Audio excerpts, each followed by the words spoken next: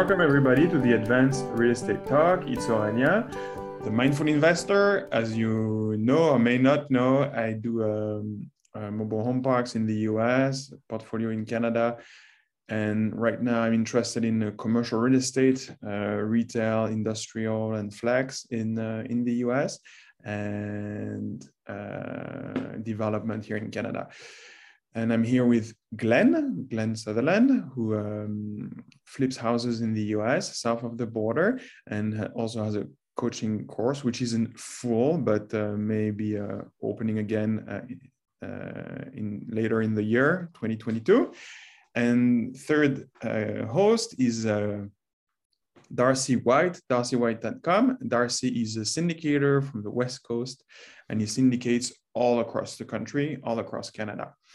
So thanks for tuning in. And today we'll be discussing investing in the US. It's something Glenn and I do, and that may be of interest to the listeners. Will be very high level because we like to keep our episodes short. And so personally, I've done mobile home parks in Arizona, and I'm looking at commercial real estate a little in different cities in the US. A few things I'll say about investing in the US. A technique I like to use for commercial real estate is to find deals. I like to look at the websites of residential brokers who may have a commercial deal and misrepresented. And that way you can find deals sometimes.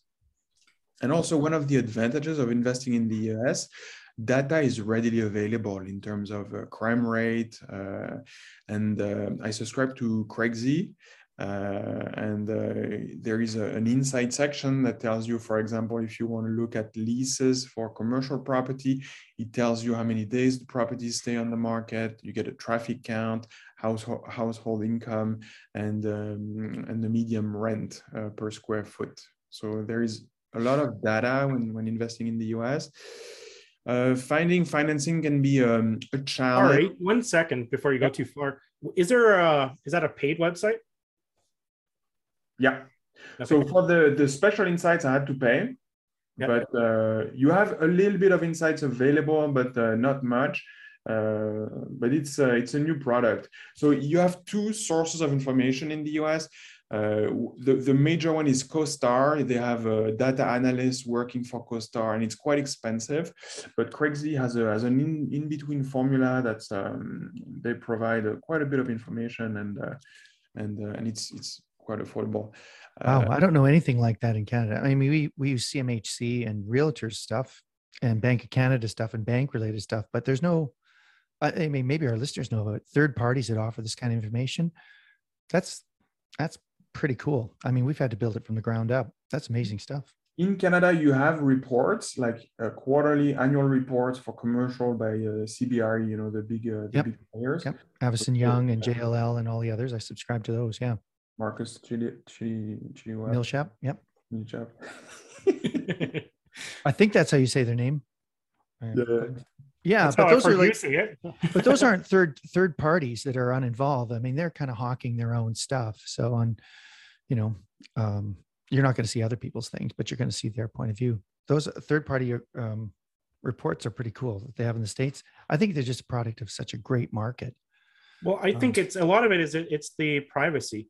A lot of this stuff is public record. So if you can scrape this and put it together and build, analytics out of it, right? You can, just by pulling it, like I subscribe to a whole bunch of software, and all it is can you find all this stuff for free everywhere else? Yeah, but you're going to have to log into like 10 websites to do it. And I'm willing to pay to have it put all together and scrape the county records, scrape everything, and just put it all together so I can see whenever I go to look up a property. I want to see the comps around it, what's been sold around it. I want to see who the owner is, where the owner lives, everything I can find about the history of the mortgages, the history, like what's the registered mortgages on the property. I want to see, it's great for negotiation. I want to see what the last sale prices were in history. I can go back through time and see them all. And I just like that it pulls it all into one spot. That's extraordinary access. In Canada, you're working with BC you can look at BC Assessment, and they'll let you peek at your neighbor's assessment for a 5-week period between January 3rd and February 7th or something silly like that, so that you can appeal, and then they close it down. The rest of the year, it's only available to lawyers' databases and realtors. And realtors can search through MLS.ca for past sales, or through the Fraser Valley Real Estate Board or some of these other proprietary agencies. But an average investor like us, you can't. So you're using a lot less information, and it's a really different market. I think that's maybe part of the genius of one of the appeals of the U.S. market. You can get such data. It's just a really different place for us. Yeah, data's power, and sometimes it's, there's advantages too to not having that data, right? If you're a seller, you may not want to withhold or not have people seeing that you just bought the house and you turned and you're basically doing a double close on it. It might be valuable that they didn't see that you just did this. Sure. Because when we're buying a property, part of our due diligence is a title search, but we're paying a lawyer for that. Because you need to find out. And if the data is not readily available or behind paywalls or just proprietary, or it's part of the municipality or the district, you can't get at it. You just can't. And you have to have a reason for asking. And they'll give you a really hard time if you go down to the city hall. You'll run into a clerk who will just hide behind access to information laws. They won't give it to you. Anyway, Ari, we cut you off because we started to talk. Yeah, no, it's just fascinating. Yeah. And in terms of financing, it's a bit different. And for the deals I do, which are a little larger, you can find. So, for example, mobile home parks, there's a lot of seller financing. It's going to be a topic for another conversation we've planned to discuss with the group here. And so a lot of seller financing, and the loans I get are through. You can get hard money, you can get, I also found long-term debt, but you have to put, because I'm a foreign national, I have to put larger down payments. So that's the only trick. And, but the terms are similar to what you would, but it's not forever, it's, the balloon is 5 to 10 years. But lending is available for foreign nationals, and it's going to be based on the asset more than the individual. And lastly, here I'll just keep going because then we'll piggyback on each other's things. So if we're going to talk financing too, one thing that's different between the US is you can get 30-year loans on residential properties, right? Yeah. Like a 30-year loan, right? Like typically for people talking term in Canada, it's usually a 5-year term and then a renewal, right? Is the typical, right? Mm-hmm. Whereas typical in the US is a 25 or 30, and you can lock it in. And we can get those as Canadians. My loans that I have out there, all of mine, I usually do go for the 30-year, except for I have one property that's a 7-year, because they also love to change their lending standards all the time. And whenever I went to do the one purchase or refinance, they just didn't have it all available to the foreign national program at that time. But it did come back. And that's the thing, it changes all the time. And that's why I think that Ari was intentionally not saying like what the leverage rates were, what the interest rates were, because they vary by the month. what they change what they want to lend on based on whatever the risks they see in the world and in the States, and they change their lending all the time, way more often than Canadian ones, where the leverage rate will just change. You go to get, like, for instance, I'm trying to do some loans right now, and the leverage rate is changing just from last month. What they're offering to foreign nationals, interest rates are going up. We're going to talk trends. Canada and the US, interest rates are going up now, right? And anyway, continue, Ari. Yeah, so that's for financing. And then you might be curious in terms of taxes. There is a tax treaty between the US and Canada. I'm not an accountant, check with an accountant. And for the information we provide here, it's just based on our experience. It's not, it's no recommendation to buy or sell securities. So that's with an accountant, with a lawyer, do your due diligence. From my experience, so to avoid paying double taxes, a my accountant suggested we use an LPGP structure, limited partner, general partner. The general partner can be a C Corp or an LLC. And in my case, the general partner was an LLC. And then we had limited partners, myself and another partner, and we invested together in those mobile home parks. And yeah, so that's the structure we were using, and that's not a recommendation to use that structure either. And also, like, if you're to talk structure, I would say do talk to an attorney or a CPA every time, because whenever I talk to mine, depending on what, there isn't a one size fits all, because depending on what our plan is for what we're doing, if we're trying to do flips, or if we're trying to do buy and holds, or we're trying to do burrs, or how long or how many we're trying to do, it will change. Though a good attorney will have a different plan depending on what you're trying to do. And my attorney or my CPA actually will build something different every single time. Well, not every single, a lot of times it's the same, but depending on what we're trying to do and what the goals of the people who are working in here, we do change it, right? Yeah. And what Ari said with the IRS tax treaty is completely right. Like that, and so the one thing that people may not understand is when you do want to do taxes, you have to file your taxes in the US first, and then that paperwork gets sent to your CPA, or if you do it yourself in Canada, then they use that paperwork from the States to file your Canadian ones. So US first and then Canada. Yeah. Because I know a lot of people in their first year get that messed up. They file their Canadian ones, then they file the US, then they have to file their Canadian ones again. And one note, you can depreciate the assets in Canada. Canada doesn't take into consideration the depreciation. Yeah, that's, the other two, your other two hosts have invested in the U.S. I haven't, partly for those reasons. I just found the threshold for the tax requirements and the structure complicated for what we're doing, because I'm involving a larger pool of people involved in this. And I just, what the brain couldn't understand, it said no to it. It was overwhelming at the time. And I lost the opportunity for it because, in 2010, 9-10, we were looking at whether Windsor or Arizona. And, many times when I flew to Windsor or flew to Toronto initially and then drove to Windsor through Kitchener, Cambridge, Waterloo, London, Cambridge, Leamington, and scraped ourselves into Windsor after 4 hours of driving in the snow, I cursed myself saying, why didn't I just fly to Arizona, nice flip-flops and shorts in the middle of the winter and keep a set of golf clubs stored in a storage space in my building. Because at that time, if you recall, the Canadian dollar was stronger than the US, and I actually got leverage on the US purchases, and it went the other way, and we knew it was going to go the other way. Just, the idea of just, it grew into the Darcy, it's not even all that. I think with everyone who is successful in this, they figure out what they're good at. They have a focus, and they do the same thing over and over again. If you have shiny object syndrome and you're doing every single strategy, you're,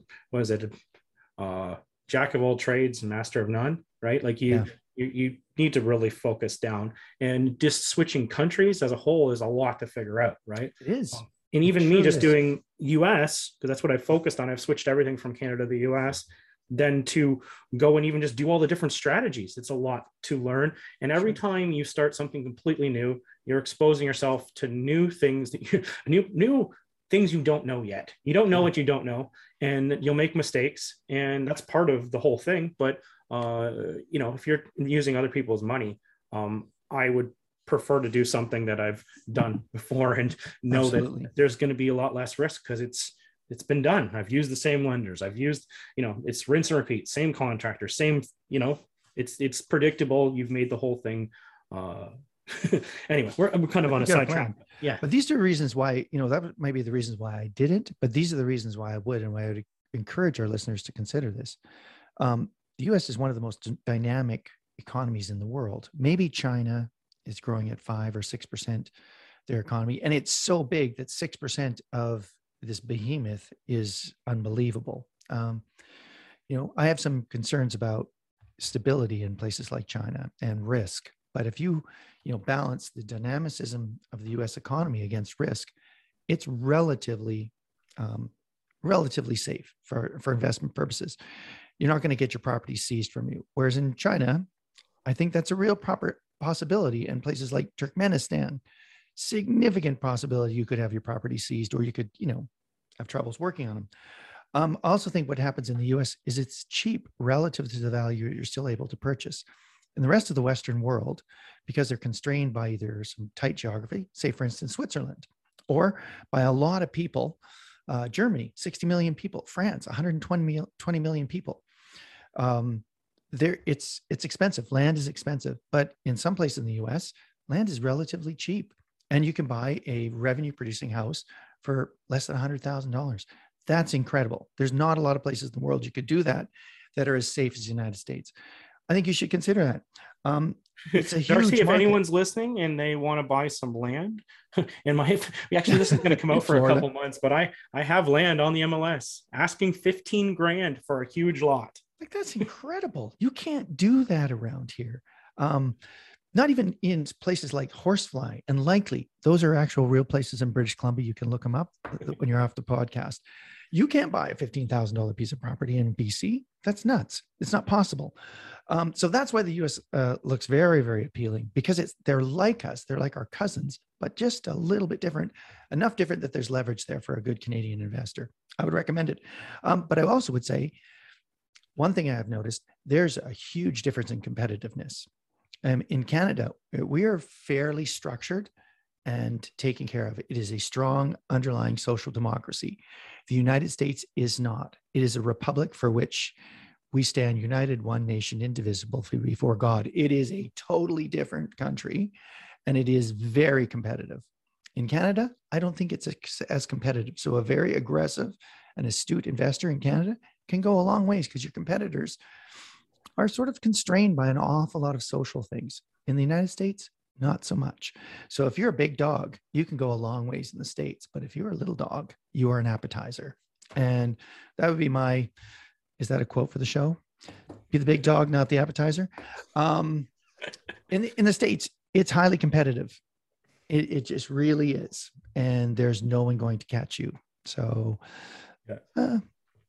that's all I can contribute to this conversation. Other than I noticed you said the cost difference too, right? We were talking about the land, $15,000 land, and just a lot of the properties I buy are far below replacement value. You can't even build houses for the cost, and you go, well, this is still a result of 2007 and 2009 when they had their recession, right? Maybe that's the result of it, but no, even back then they're still below replacement costs, right? The material has gotten more expensive than the buildings.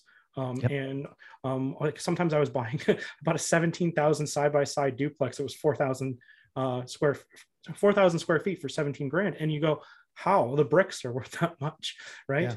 Yeah. And so there is opportunity, but it doesn't happen everywhere. And even still, whenever I'm looking at different markets, like the exterior of the US is even completely different than the interior, right? The exterior is going to be much more expensive. Any state that touches water is going to be more, as a general rule, is more expensive than states that don't touch water. Yep.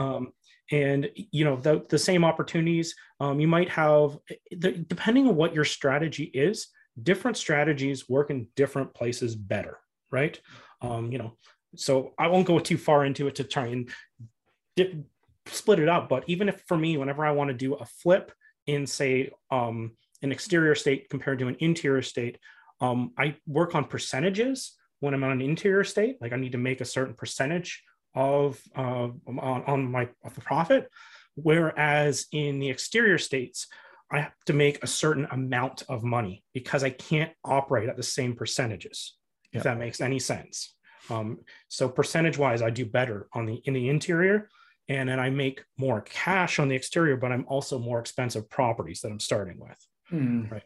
But that's gold. I hope people are listening. Yeah. I mean, if you're starting with a blank piece of paper, trying to figure out what to do, this is a really good conversation. Compare to what you know, for our Canadian listeners, compare what you know about the Canadian market, and then just think about what's possible in the US market. A lot of times your down payment in, say, Ontario or BC could be the whole house purchase in the United States, because the prices are that different. Yeah. Yeah. Yeah. And, the interesting thing is both countries confess to having a housing crisis, right? If our listeners are not in the BC region or the GTA, there is a housing crisis. The cost of housing is really high. Cost of land development in this country is extraordinarily high. But for places like the States, they're confessing the same problems with housing and homelessness and housing insecurity. And the price of their housing on those interior states is a fraction of what it is in BC and Alberta and Saskatchewan, Manitoba. I think it just highlights how problematic it is in Canada for a country with 34 million people. And all this land to have a housing crisis is something of a problem. So expensive housing.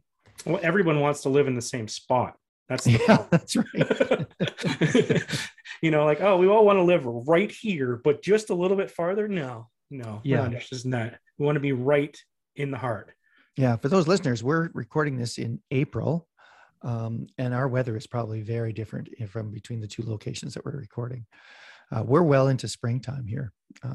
We had 26. Canadian temperatures, because Americans have their own temperature system. But today is on Fahrenheit. We're talking about the US. I have to get a calculator to calculate that. But we had 26 like 2 days ago, and then yesterday we had snow. It says woo. Yeah, we had some snow on the ground this morning. Yeah. And we had snow in January. Yeah, a little bit. But it was cold here. It was like 6 degrees and raining yesterday, and heavy thunderstorms and a lot of rain. But it was also 17 later in the day. So it's pretty nice. Yeah. Awesome. So that's why people want to live here. And that's why the land is ridiculous. You can't find a $15,000 piece of land, not anywhere in BC. I don't think it's possible. Maybe one of our listeners out there, find us a $15,000 piece of property. It's going to be, if you find a $15,000 piece of property, it probably doesn't have access. Yeah, an easement or something like that. Mm-hmm. Be on the top of a mountain and you can't get to it. Yeah. Okay, well, thank you everybody for tuning in. So this was an overview of some of the benefits of investing in the US, and what Glenn and I have done, and what how this compares to investing in Canada with Darcy. So Glenn can be found. You can find more information about Glenn at glensutherland.com, and Darcy at darcywhite.ca. And for me, it's the mindfulinvestor.net. And if you want to learn more, Glenn has a fantastic podcast about Canadian investing in the US. And mention your shows too. Yeah. Yeah, I have a podcast called Commercial Real Estate Investing, and I've had several guests talking about investing in mobile home parks in the US. And also I have another podcast called True Commercial, where we focus on non-residential commercial in the US mainly. And yeah, and maybe one day, who knows, maybe there'll be a Canadian coaching class about investing in non-residential commercial in the US. Cool. Thanks everybody for tuning in, and looking forward to seeing you next time. Yeah, thanks everybody. Thanks everyone.